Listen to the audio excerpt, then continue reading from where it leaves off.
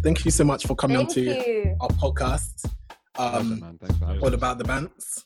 Yes. And you guys are our first podcast collaboration, which is wild. Actually mad. Yeah. Actually, it's an honor for us, man. Honor for us. Like before we go into the topic, saying it's an honor for them. Please, bro. It's an honor and for us, like bro. before you guys we go into the topic, just a little brief to like let people know like about you guys yourselves, your names, and how you started the podcast. Just a brief word. That doesn't have to be in detail. And the name of the podcast. Yes. Sure. So my name is Korede. I'm also known as Emmanuel. My name is David. I'm also known as B. And we started our podcast, which is called the Purple Podcast. We started it officially probably about 9 weeks ago. In fact, less than 9 weeks. Maybe about Very 5 fresh. weeks ago, something like that. As soon as the lockdown started is when we started our podcast. And the purpose of the podcast is an audio space that essentially features people of contrasting views. Obviously, it's just the two of us because we're in lockdown. But the reason we started it in the main was, one, because purple is the color of royalty, but two, we've noticed that there are a lot of people who, Twitter's a great example, they are not able to listen to people of contrasting views. All they do is argue, and when they don't argue, when they do argue, it's a shouting fest, and otherwise they just sort of enter into echo chambers. So we wanted to provide a space where everybody could, where you could just sort of listen to different views, hopefully views that you don't agree with, and hear people with opposing or contrasting views disagree amicably and still be friends at the end of it. So it's like you get yourself a little bit of red, get yourself a little bit of blue, and that makes the color purple. Okay. Hey. And guys, audience who is listening, thank you so much for listening to All About the Bantz. Sorry, we've done our introduction all the way wrong. I've been flabbergasted fighting with this audio mic, and I want to dash this laptop, this old laptop. I was just about to curse, but the Lord. Thank you, Jesus. But yeah, thank you guys so much. Thank you, Jesus. Thank you guys so much for listening to All About the Bantz. I am your co-host, Mr. Dela Cruz. And I'm Liz Biz. Yes. And we have a special guest, as we said, the boys from the Purple Podcast. Wow, I almost said the wrong name. But yeah, thank you so much for listening. And guys, we love and appreciate you and value you lot. So thank you for coming on. Thanks for having us. So today, what is our topic? What are we going to talk about? What are we going to talk about today? Tell us. I'm joking. About financial freedom. Yep. Financial. Yeah, so we thought it would be you're a mess. We thought it would be amazing to have these two incredible guys who I personally listen to their podcast, and I don't listen to everybody. But because not every conversation needs to be a podcast. Like sometimes it's for it's not oh I tripped up today. Let's talk about it on the podcast. No, it's not that serious. No, it's not that deep. But yeah, it's not that deep. But two guys who I know, Korede. I've met his brother officially. He's known me for like 40 minutes as the struggler, trying to get his stuff together. But yeah, I know Korede through Men's Fellowship for Men.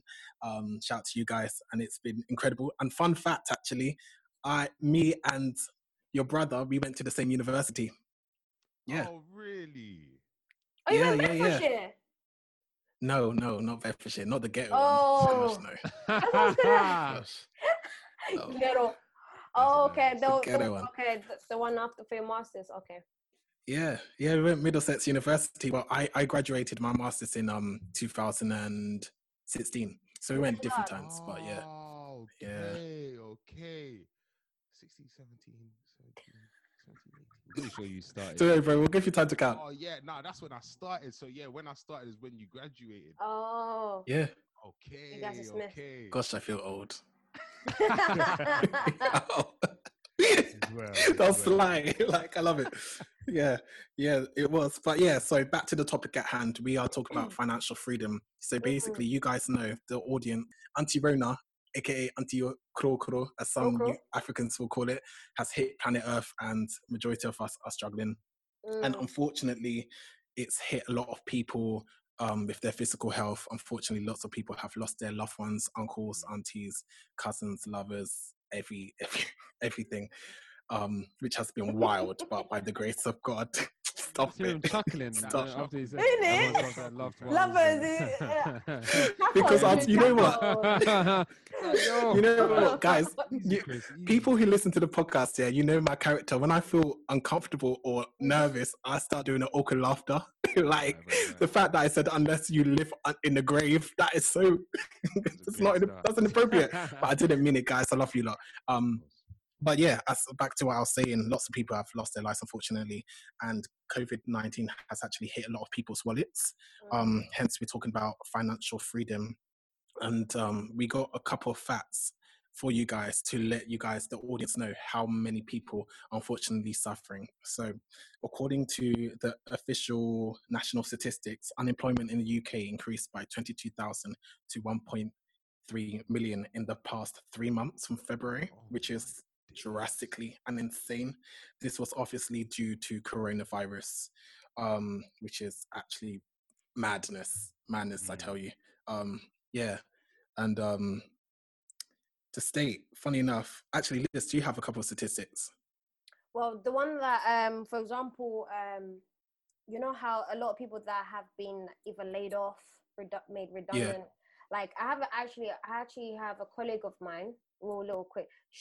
Funny enough, she was basically, it was her last day of work, meaning like she had handed in her notice. Her last day was coming up, everything. And this was just before the lockdown. She was like really excited for the new job and whatnot. Then when the whole lockdown happened, no, Christmas, why are you laughing? God forgive me, man. God forgive you indeed. You know, someone was there who's. I'm joking.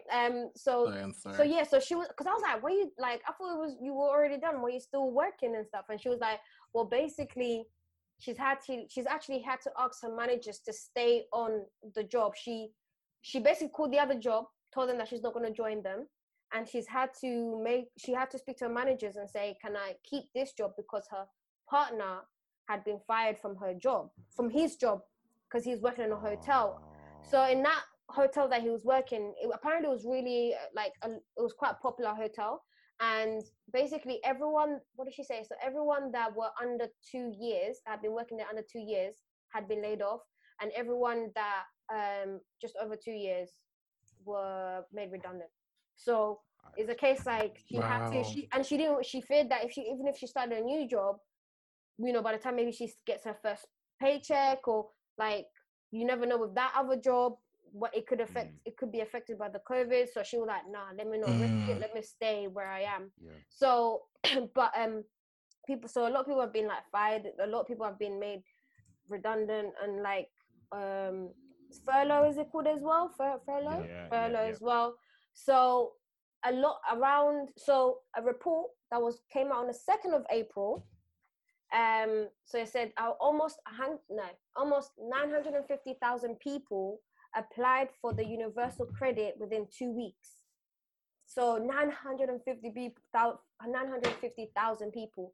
But also in that meantime, because by the time you apply and by the time you get your first pay from the university is 5 weeks. So they give you a universal credit loan. But Salvation Army, they're saying that's not cool, because why don't you make a grant instead of a loan? Because by the time everyone's out of this lockdown and stuff, people are going to be in debt, because we'll be from that loan. So, and imagine those people have not been working all this time. So, you know, by the time they want to pay back and everything, it's going to be a bit difficult.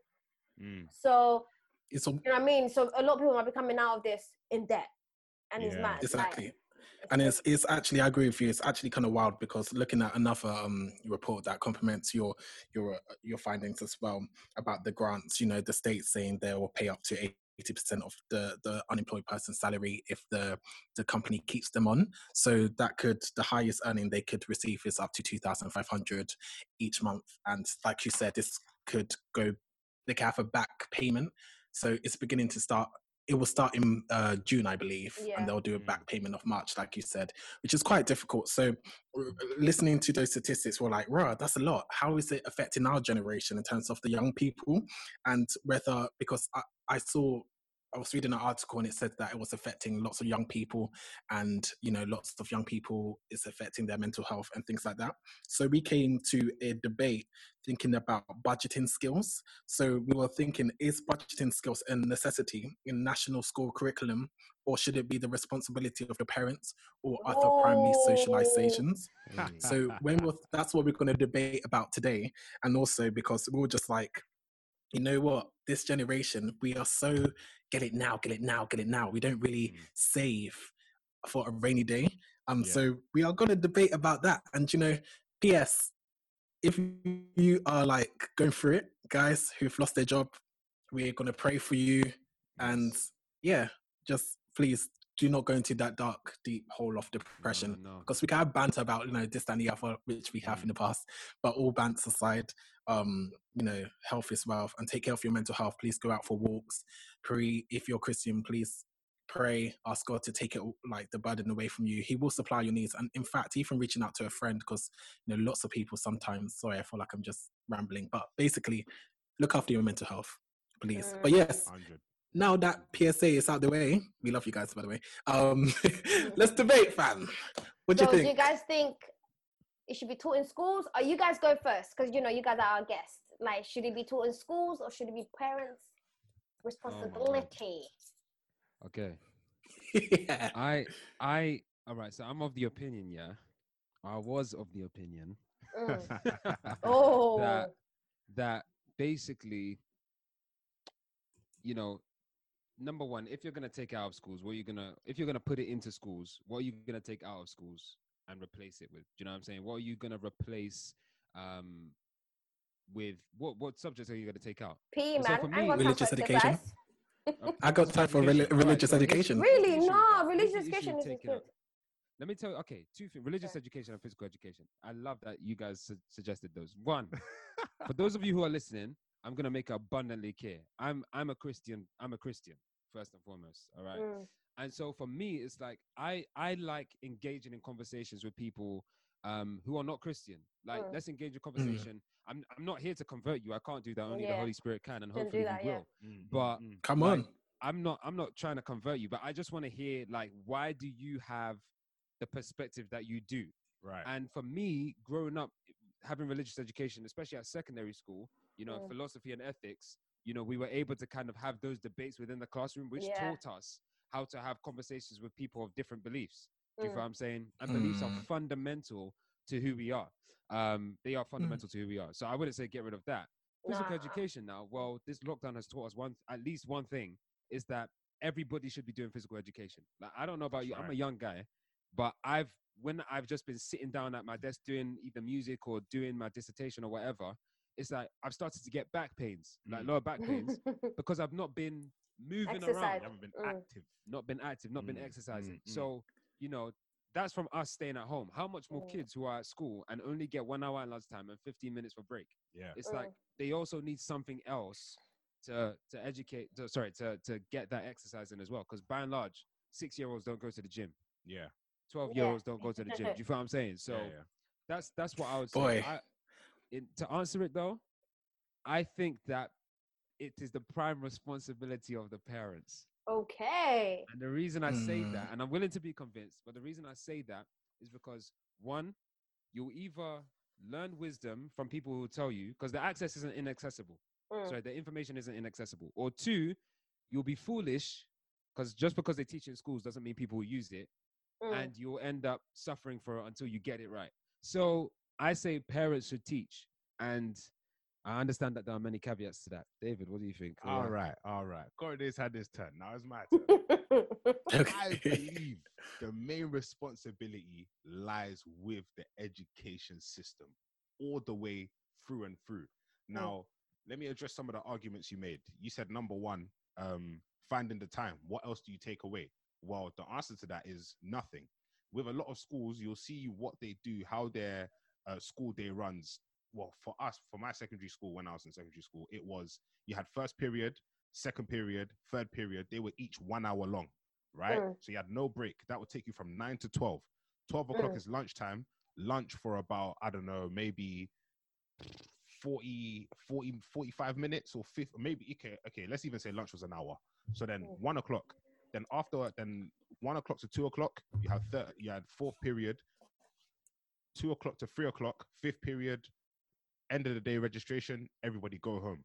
You take 10 minutes from each of those periods, from each of those 5 lessons, you have a 50-minute time slot. That 50-minute time slot can be put towards teaching stuff like financial education, you know, and things like that. That's number one. Number two, the issue with letting the main responsibility lie on parents is that a lot of parents aren't on the same, they're not on the same mental playing field. Now, what do I mean by that? There's certain That's parents, OPC. Let's dig into it. Oh, listen. This guy wants to cause trouble. There's parents, that have a mindset of, you know, the dreamer. They have the mindset of, okay, let me look for where is opportunity. Where can I invest my money? Where can I put it? And then there's parents that will teach their children about the laws of money. Do you know what I'm saying? We all know the Jewish people. I don't know a single poor Jewish person. To me, it just doesn't exist. And it's because the Jews handle their money in a certain way and they teach it to their next generation. Do you see what I'm saying? And in the black community, that isn't necessarily there. So now if you leave the major onus on parents to then teach their children about money and finances, because some parents have a poverty mentality, that's the mentality they'll tell their children about. And that's what their children grow up learning. Do you see what I'm saying? So as far as I'm concerned, the school has a major role in teaching children about finances. I mean, you know, they'll tell you're in maths, you do algebra, you know, you do Pythagoras theorem. When have I am 22 years old. When have I ever tell them? Yes. Speak it. True. Honest to God. I haven't. And the thing is, the education system, they've taught people a lot of garbage because they don't teach people to be financially free. They don't teach people financial information. They teach people just to fill another stat. Okay, one person's retired, one worker's retired. We have another 100 workers that have just finished university. They'll work and they'll put money in our pockets. That's generally how I see it. So as for where the responsibility lies, that should be the school's job through and through. And it doesn't matter if, you know, somebody's a rich person and they've come from a rich family and, you know, they're wiping their backside with £10 notes and whatever. Like, everybody's put on a level playing ground. Everybody's put on a level playing field. And then what you choose to do with that information, that's your own. I'll give you another example. So, sorry, carry on. Oh, thank you, bro. No, carry on. So it was like, let's say sex education. Loads, especially when we were... They don't teach you right in school, man. Sex education was on the rise. It was more and more important. They didn't teach it right in school. Let's get that out there. Yeah, let's get that out there. Let's acknowledge that statement right there. But even with that sex education, did that stop people from dropping their pants and whoring themselves out? Oh, wow. Nope. It made them even more intrigued.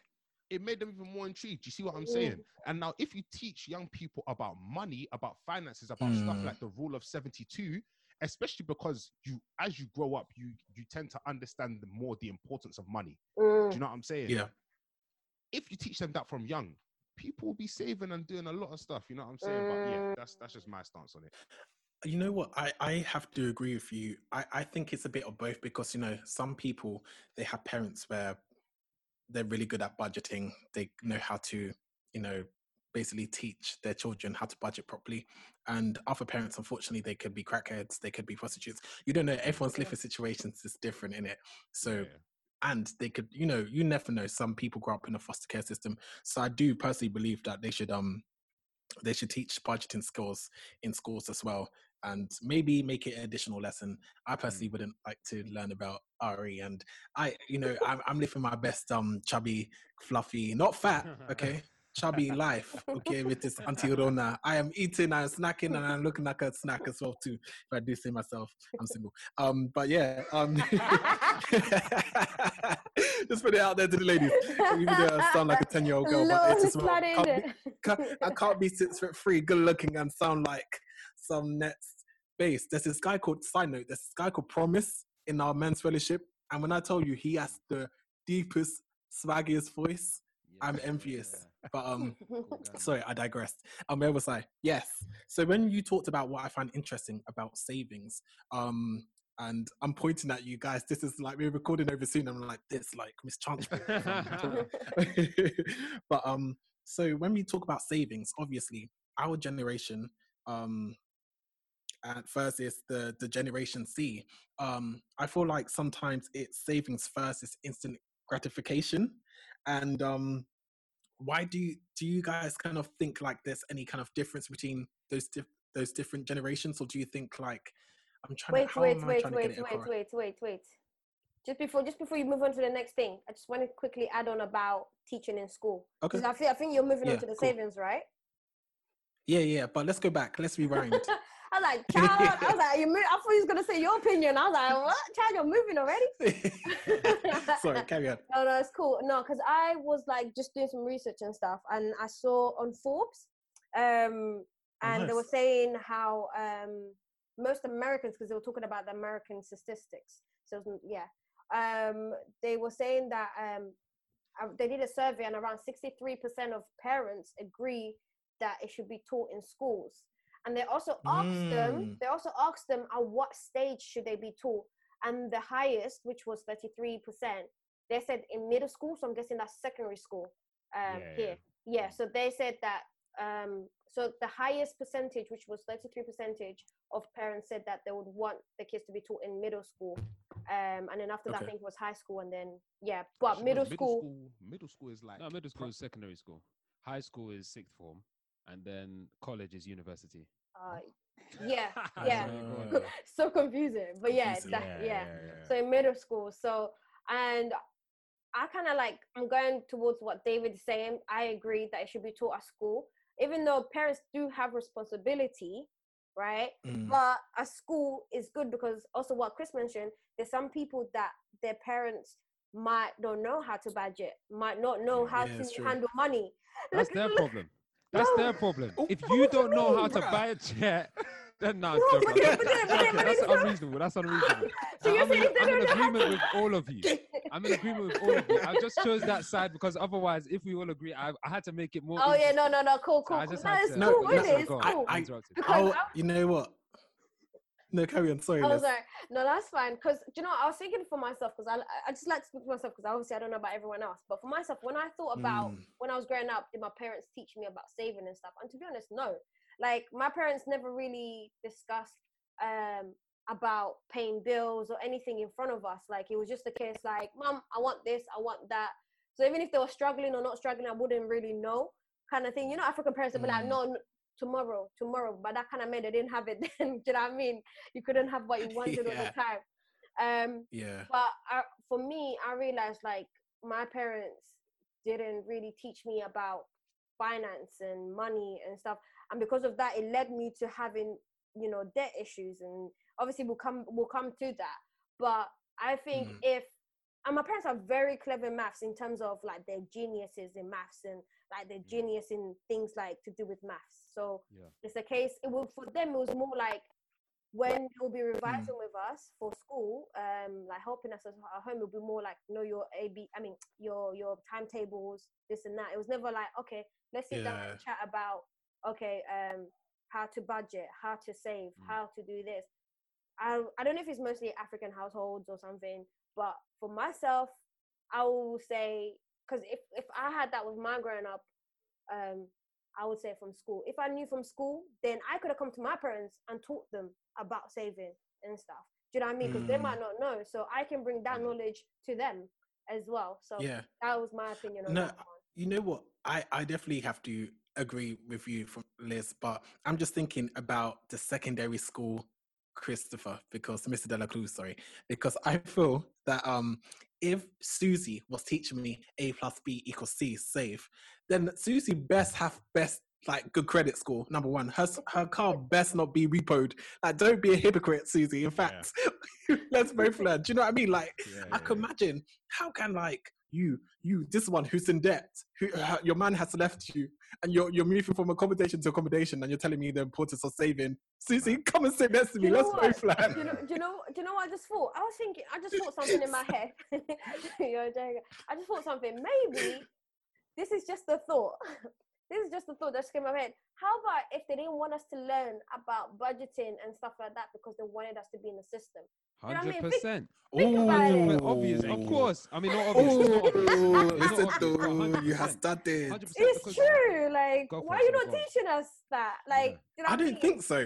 Come on, No, Chris. I think that's a spanner in the Come on. works, but I need some convincing. How though? Come How, on, Sway? like they don't How? teach you about it. So of course you're gonna end up getting money you don't want, and you're gonna be in debt. When you're in debt, you're paying them for life. But why is it my responsibility to teach you about budgeting? Why, when you have your parents who may not be the best, but Google is your best friend, you still have internet. Do If we you don't have have Google? internet, you have No, library. Listen. When I think about it, wasn't Facebook created? We were like old people. Like, do you know what I mean? They think we had internet. I had Internet Explorer, bruv. Shout out to Internet It was Explorer. even that But fast, yeah, bro. that It was many even that I fast. but yeah, it's true. Actually, it was horrible.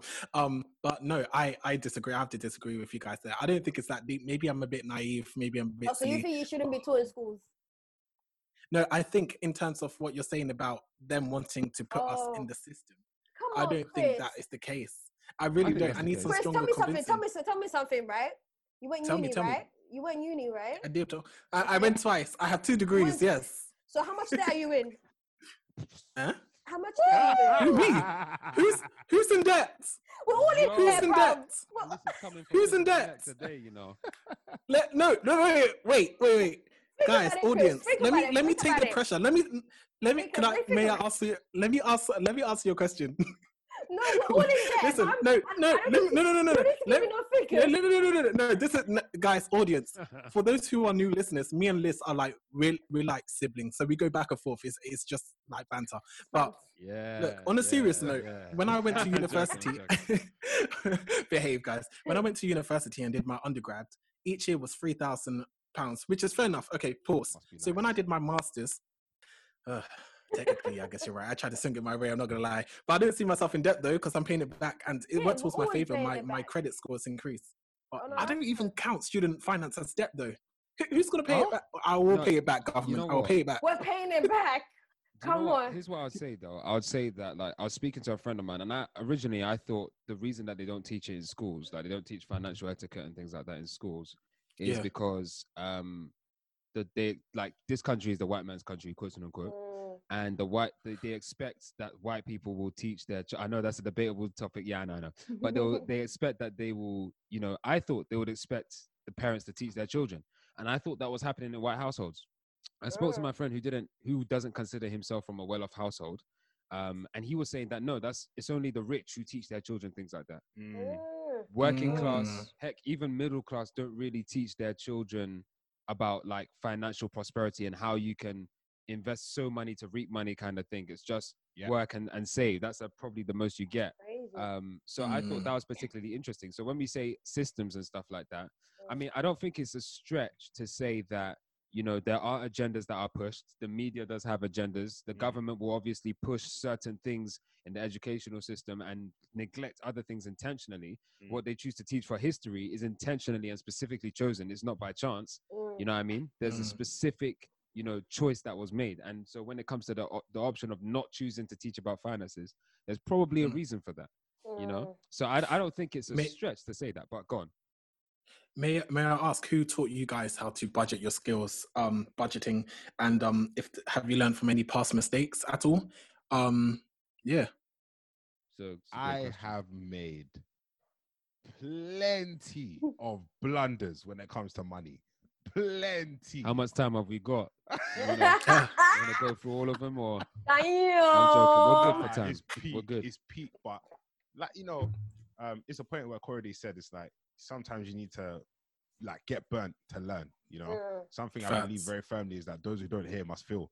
And, you know, our mum, she's been a person that's always been like save.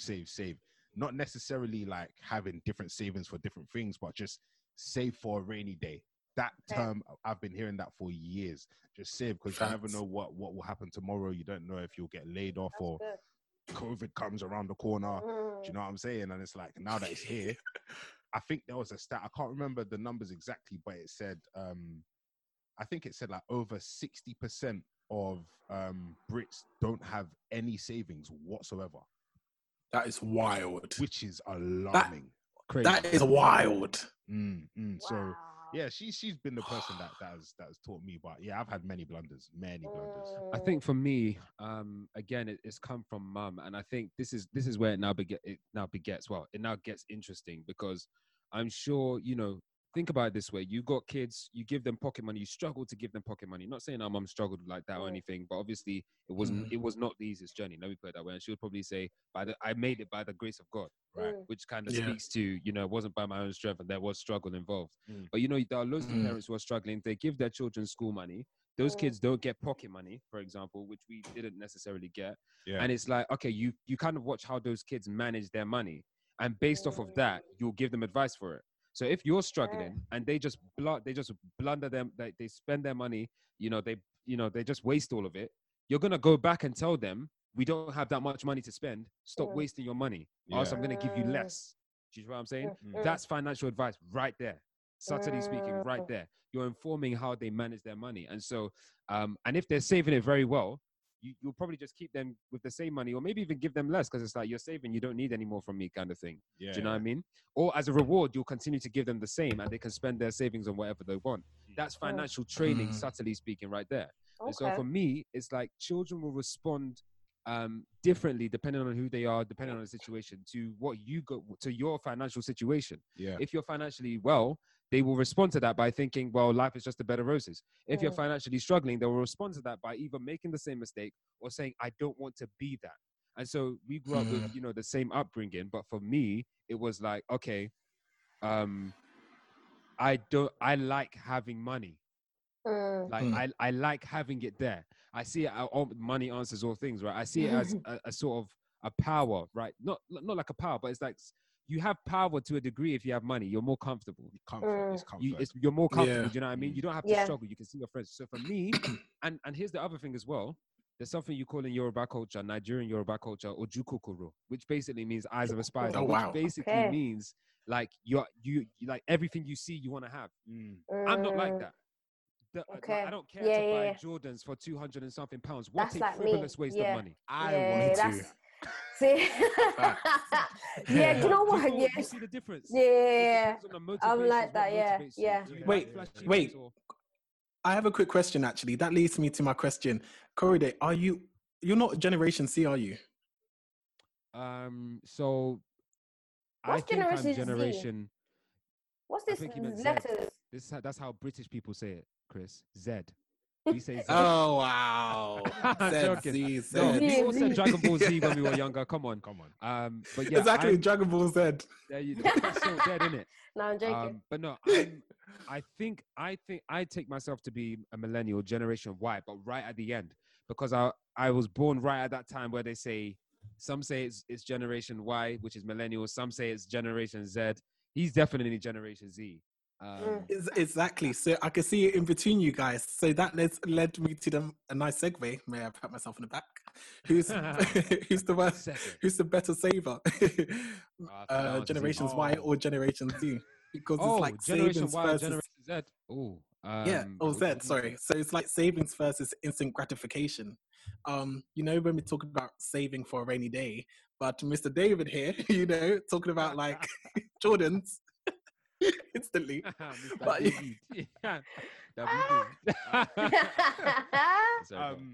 mean, do you know what it is? That one's tough because I see that as it's something subjective for each individual person. I've seen people that are my age, that are younger, that just stack. Like they will deprive themselves of every single thing that they want because they have a certain goal. Do you know what I'm saying? And you know, one would think that it's the previous generation that, you know, they're more sticklers for saving because they lived in a time where it wasn't about going to, I don't know, the Nike shop and getting trainers or getting the latest tracksuit or whatever.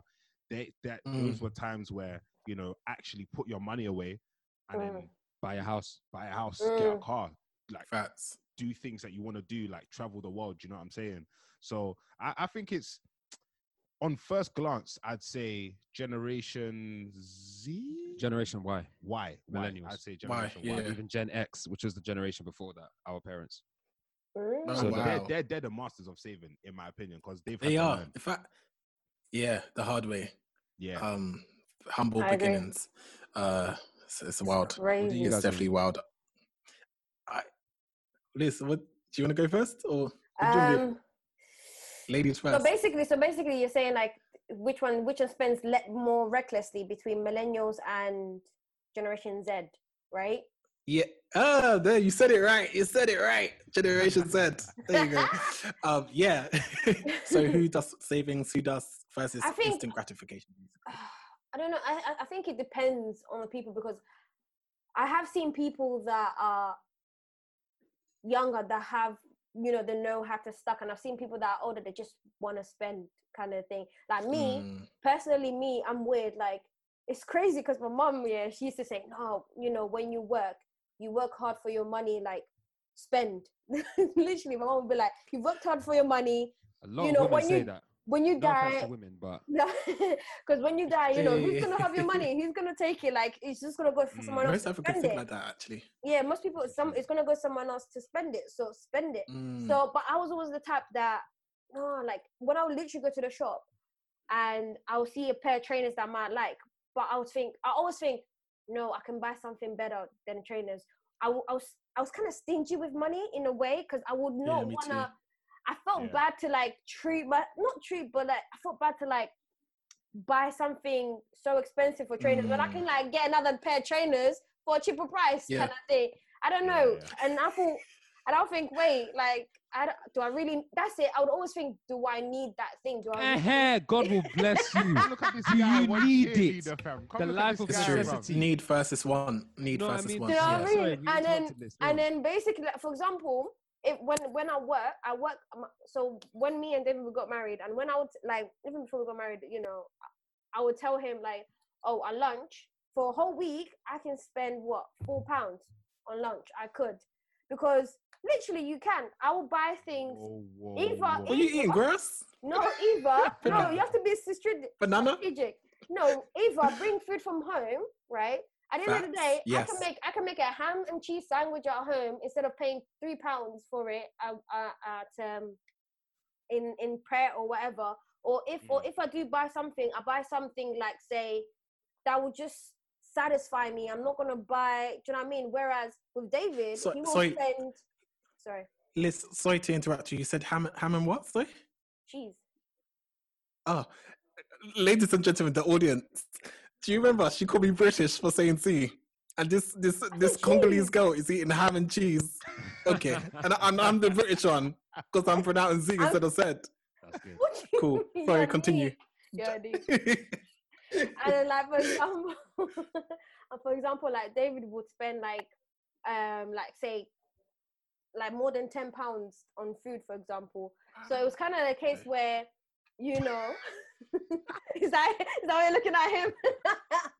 And for example, like, you know, with David, if he sees something, like, I don't know, if he sees something, he would want to buy it, kind of thing. Whereas I'm like, no, do you really need it, kind of thing? Or, do you know what I mean? So we've kind of like worked well, because I'm not like a big spender, and, you know, so we've kind of like balanced it out. But I think it all depends on the people, because I don't think it's even a generation, because even back then, even like in our generation in a bit, if you saw the music videos, the chains, you know, you need to look, people would want to have that lifestyle, and they would still spend, you know what I mean? So it just depends on yourself. I think you're definitely right. It definitely depends on your upbringing and individual differences taken into account. Real quickly, guys, what That's mistakes? Cool. Go for it. What past mistakes have you guys, like maybe 2 or 3, you could say, that you've gone through and you've learned from and stuff? Oh yeah. I've made no mistakes Thank God. Oh, wow. Thank God God. forgive you. I've been perfectly excellent with all of my finances. No, I think I would say what I feel was a mistake for me was in terms of what I prioritized that I spent my money on. Okay. So I know that when I left uni and I was working, you know, I was really, really prudent with my money. But then what I chose to spend that money on at the time, I look back now, and that's now wasted money. You know what I mean?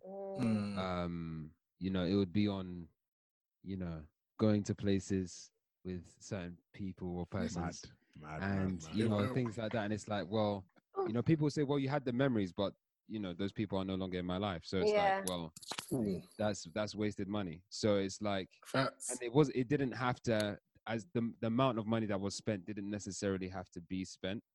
You know what I mean? But you know, live in the moment. Living your best life. And of course, there must be balance in everything. But if I could look back and say, okay, you know what? I wish I had maybe spent a little less back then and kept my savings. Do you know what I mean? I would have more today. So that's what I would say was at least one mistake I can look back. I guess second mistake is kind of tied to it. It's like just having saved more from earlier. Do you know what I mean? Like literally from university, because what I was doing at uni, the money, because I lived at home because I was the more financially prudent option. Commuting cost less than living on campus. And so I had enough to spend over the summer. And it's like, okay, instead of spending it over the summer, it's like, no, I wish I spent as little as possible and just kept saving that. Or maybe even gotten a job over the summer. Do you know what I'm saying? So that that money could, you know, sort of accrue or grow over time. So that's at least two things related that I would say were mistakes for me. For me, it would be, because obviously out of the two of us, I'm very much the dreamer. So I'm very much the one that will see, you know, the big picture, chase the big dream. And for me, there was this one like project or scheme where I invested like a big sum of money in, and it wasn't money I necessarily could have afforded to have put down at that time, but I put it down. And then 12 months on, just nothing. So it's like I put down that money and then shoop, vanish into thin air. Imagine. And it's like from that one decision, I'm still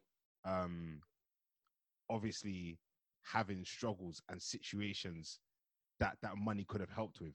Do you know what I'm saying? So yeah, man, I'd say for me, that's the biggest thing. That's the biggest thing. And I wouldn't say that there's one other like standout event, but just something as a constant. What has been hindering for me is just not counting every pound. In this lifetime, it's only recently that I've learned you need to count every single pound. Everything that's going out, you need to know where it's going. Is that thing necessary or not? You know what I'm saying? Yes. So yeah, that's what I'd say. Not counting every pound. A lot of people are taking big L's with that one still. Big L's. Facts. It's even in anti-Rona season, like, guys, do not get tempted to buy like tickets to where, like, I got a message from EasyJet the other day, like, oh, go on holiday with us. I'm like, where am I going in this Rona season? Am I going to the moon? Am I going to see Jesus? Like, where are you taking me? Man. It's crazy. Actual mess. I fully hear that. Like, Chris, do you want to say your one? What's your mistake that you've learned and stuff? And then I'll say mine, or do you want to go first? I don't know, because I don't know. I don't mind. Yeah. I'm trying to. Do you have? Yeah. You can, I can go with mine. I got a few, but I'll say only a few. Oh, okay. No, because literally with me, like I was saying, like I didn't know much. Well, even though I'm not like a spender person, like I don't spend and stuff, but I don't know if you guys, you know, NatWest, they used to do this student loan. They used to do this student loan that they give you if you open an account with them, a student account with them, kind of thing. Wild. Trust me. So I was like, oh, cool. And how much was it? I think it was 2,000. NatWest was doing. I think Barclays did it, and other banks did it as well. So obviously I was like, okay, cool. Let me get a student. And I always thought I was never gonna like use it, but I just thought be there just in case. But one time I needed it because there was a situation that happened, so I needed all of it, kind of thing. So basically, no, it's so crazy. You know, listen to this story. So basically, you know, I'm trying to be transparent to everyone. There might be people in my situation, so I'm just trying to help you guys. Yeah, of course. So I had Barclays and NatWest at those times. So with Barclays, obviously I had that overdraft. Well, I had that loan, the 2,000 loan. So anytime I put money in it, it just got eaten in and whatnot. But what do you call it? Then I had my Barclays, but then with my Barclays, it was so crazy. I lost my card, and then they. So in them times, I don't know if it's still the same now, but in them times, it's like if you wanted to take money out, you have to take your passport or an ID to purchase money, and they'll ask you a question as well. So obviously, a dumb thing that I did, not an ideal thing that I did. Sometimes if I was visiting Mama in London, or if I was in Luton, I'll be paying my rent either in London or in Luton. Now, one time I wanted to go and take money out in Barclays Bank, and they say to me, okay, let me see your ID. Cool.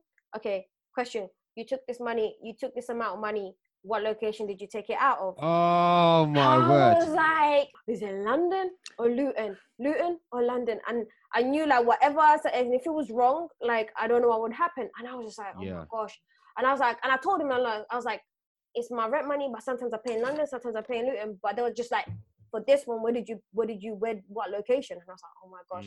And I think I said Luton. Next thing I know the lady's on the phone, this and that. Next thing I know, she was like, I can't give you the money and stuff. She didn't even tell me that was the wrong answer. The next thing I knew, I received a letter saying that my account's going to be terminated, this and that. And I was like, because they're apparently suspicious of fraud. So they thought like maybe a fraud thing was trying to happen. Then my NatWest sent me a letter to terminate my thing as well. But bear in mind, I had almost 2,000 thing to pay back. So they told me I had to pay back within like, was it a month or something? And bear in mind, I didn't have a job by then as well. And this was after uni. So I didn't have a job. So I was like, what? And then they had to, and I was like, I don't have any money to pay this back. So they had to put me to the debt collectors and stuff. The other third party companies. I was like, you're joking. Liz. But wow. What happened at the end? What happened? So with that, like I had to be in, I was basically, long story short, basically I was red listed. My address was kind of like, even but then my brother also had like credit cards and stuff. So, but all I knew that when I tried to go and get a new account with a different bank, every time they'll put my name, it will be rejected and stuff. So I was basically red listed. Is it red listed or blacklisted? Something like that. Yeah.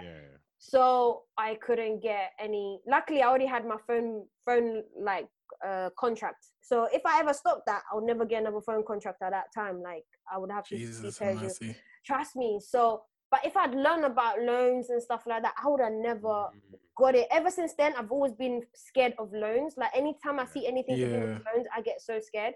But now, so imagine, because I couldn't pay that 2,000 or something. So imagine, I'm being so transparent. But basically, they were calling me all the time, and I was like, okay, I can't pay this amount. Can I make it low?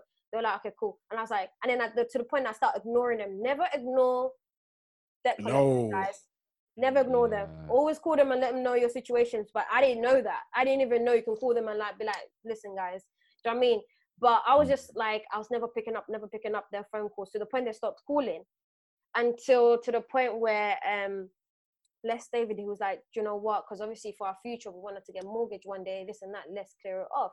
So when I called them and I was like, oh, you guys stopped. I was like, maybe it's clear, like maybe they've stopped it. They've stopped calling me. Maybe, they've stopped chasing me. So that means maybe it's cleared off. Maybe they've forgotten about me. They put me under the counter. Girl can dream, bruh. Bless your heart. I was getting excited. I was like, nah, babe, I think it's all right. They stopped calling me. Do you know what I mean? But when we called them and they were like, yeah, well, basically, we'll stop calling you and stuff, but you're basically blacklisted. So even though we're not calling you, we stop calling you, you will never get a mortgage, anything like that, because you've got that there. Oh, Jesus. And it was weird because I think my sister tried to say she went to NatWest one time to get an account and they rejected her. I think maybe because of the name or the addressers think. But she got good credit and stuff. She's never taken a loan or nothing. This was even before I think she almost started uni and stuff. But yeah, they couldn't give it to her because of the address, I think.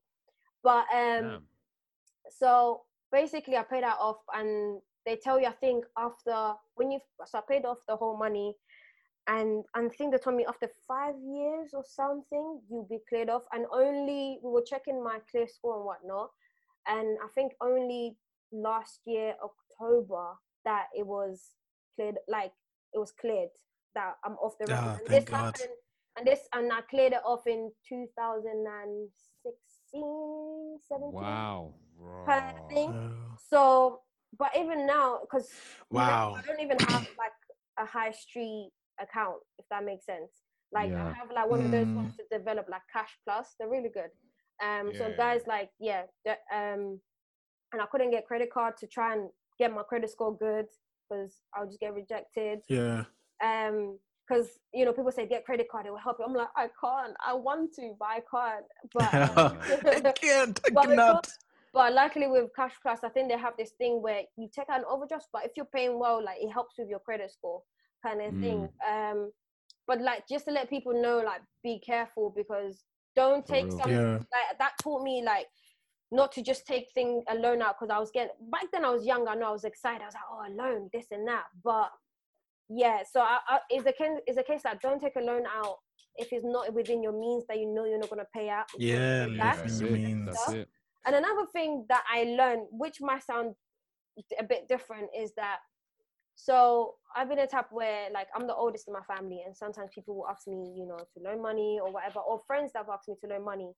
Now I've learned like a bit of the hard way where, I've loaned someone money and they never gave it back, and I really needed it and stuff, but they never gave it back. So, and then after like 2 years, they gave it back to me. Like, they were like, bing, by the way, I got your money now. I was like, okay, cool. And that time I actually needed it, but I needed it before, but then I just left that because I was like, okay, I can't get in contact with this person no more.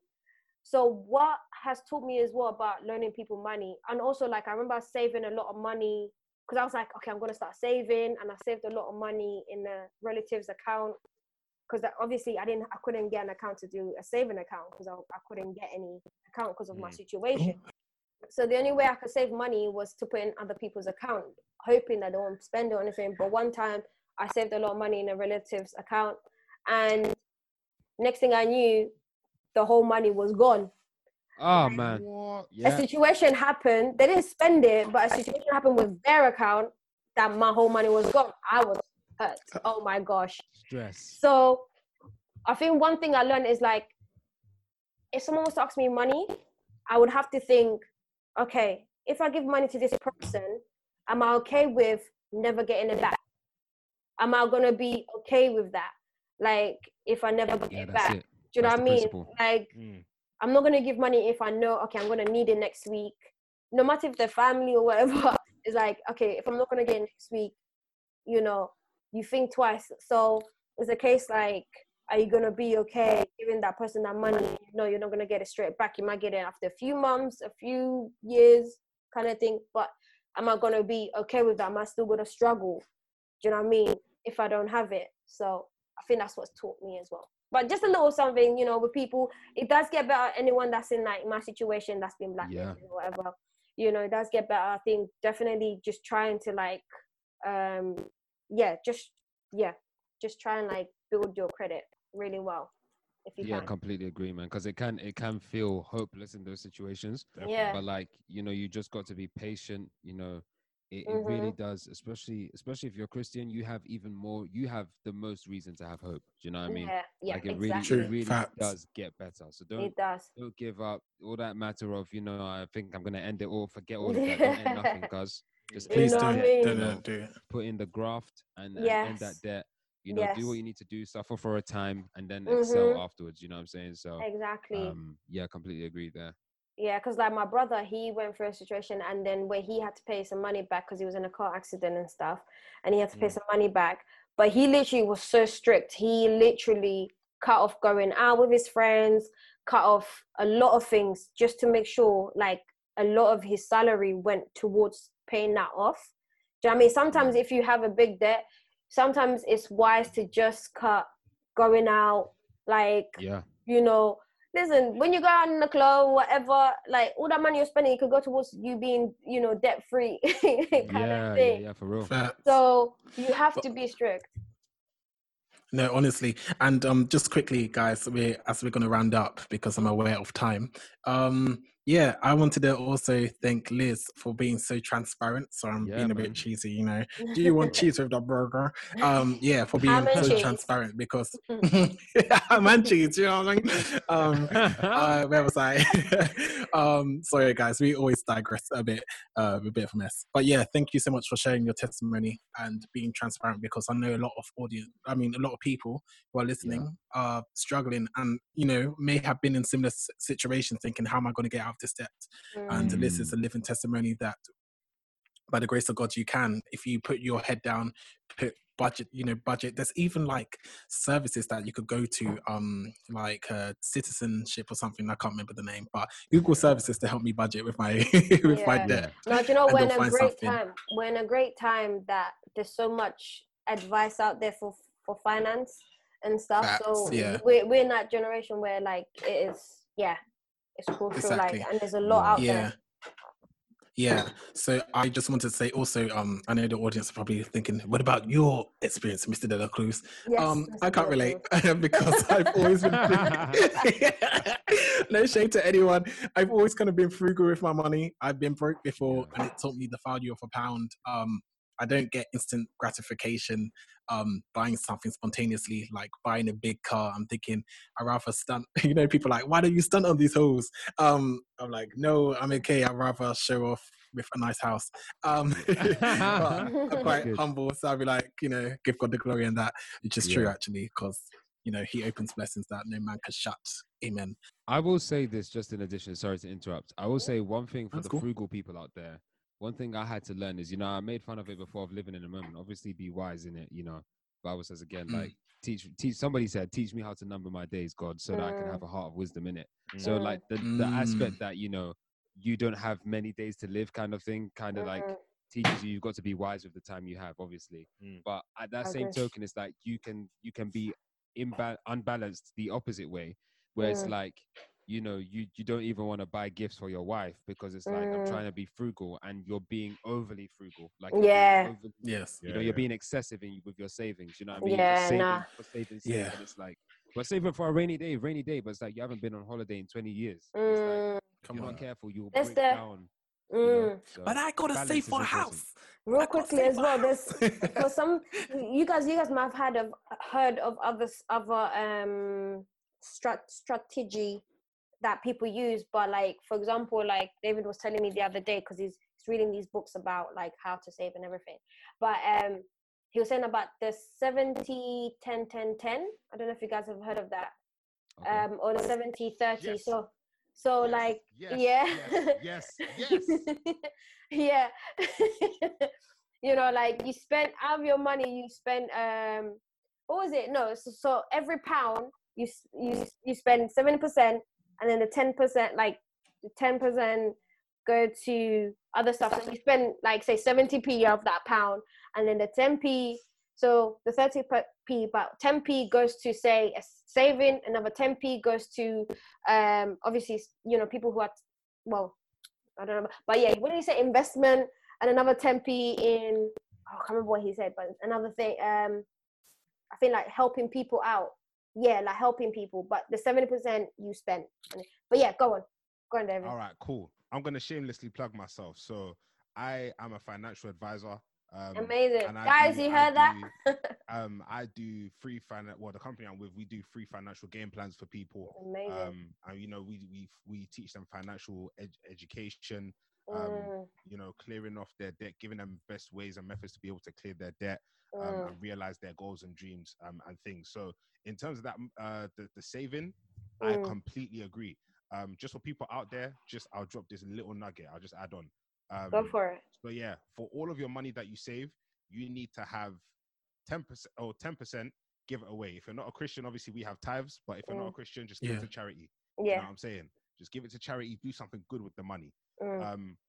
Then another chunk of it, another 10%. Obviously, if you shout me and then we'll speak, I can go into more detail and stuff like that. Another part should go into your short-term savings. So that should be for like birthdays, for like and you know, amenities like that, because Christmas is the same time every year, but people are surprised when it comes around. Yeah, it's true. I'm one of them sometimes. Honestly. And it's like, if you saved £1 for the 365 days until the next Christmas, you have £365 to spend as Christmas. Imagine. So then, money should go into a short-term account. Then you need another account for your long-term savings and your investments. And then you need a final account for your emergency funds. So in that emergency fund, you need to have, I'd say, 3 to 6 months of your salary saved up. So if something like Rona does happen, you've got that cushion there. Yeah. So there's a lot more. So yeah, if you want a free financial game plan, shout me. Definitely, that's sick. Yeah, no, definitely. All right, guys. That's amazing, guys. That's amazing. All right, guys. Thank you, Korede and David the Great, for obviously coming on to our podcast. Our first ever podcast collaboration. Let's plug in your socials, guys. How can people find your amazing podcast? You can find our podcast if you go onto Instagram and type in @_the Purple Podcast. Okay. ThePurplepodcast. So that's just the smooth. Purple Podcast. Smooth. Normal, the smooth, isn't it? Smooth. But yeah, it's just the Purple Podcast spelling. But again, it's @_the Purple Podcast, all spelled normally. And you can reach us there. Yeah, man. Amazing. That's amazing. Thank you so much, guys. We'll put all their socials under our details below when this episode comes out. Thank you so much for having us on, man. Thank you for coming on. This is our first feature as well. So it was really good, man. Really. Yes. Just before we go, we said that we'd pray for the people who are going through the corona stuff. Yeah. Okay. Yeah. Please. Anybody want to do the honors? Mr. Korede? Are we looking at me? I mean, Korede brought it up, so I said. Yeah, I'm looking at you, bro. But our eyes are all on you. Whether you believe it, you do believe, whether you do or don't, just say amen, innit? Amen. Father God in heaven, we know that you're a good, good Father and you love us. And we know that for those of us who are called according to your purpose and who love you, Lord, all things are working for our good. So, Lord, we're just asking right now that, Lord, that you would simply be with us, Lord, that you would be with us through this tough time. Comfort all those who have suffered in one way, shape, or form, Lord, that you help us, we who are not suffering as much, to stay humble and to do what we can to help those who are suffering, Lord, and that as a result, you would help us to be extensions of your light into the world and to be that light in the darkness, Lord. We ask that you would remove this coronavirus pandemic and epidemic soon, as soon as possible, Lord, and that you'd bring us all to a place, Lord, where we're not just comfortable, Lord, but we've got our hearts set on you and we demonstrate that love for you, Lord. Bless us all and be blessed in doing so. For the glory of your name and our joy. In Jesus' name, amen. Amen. God is good. Amen. That was beautiful. Thank you so much, Korede. And thank you to the audience who are listening to All About the Bantz, newcomers and oldcomers. Remember to subscribe to us on iTunes, Spotify, and SoundCloud, and leave a nice feedback for us. Well, I just winked at the camera. Don't know why. Not a bit awkward. But yeah, thank you so much. We love and appreciate you. And yeah, that's about it. Elizabeth, do you have something else you want to? Stay safe. Thank you so much for listening, guys. And we'll catch you next time. Stay safe, stay blessed. Bye.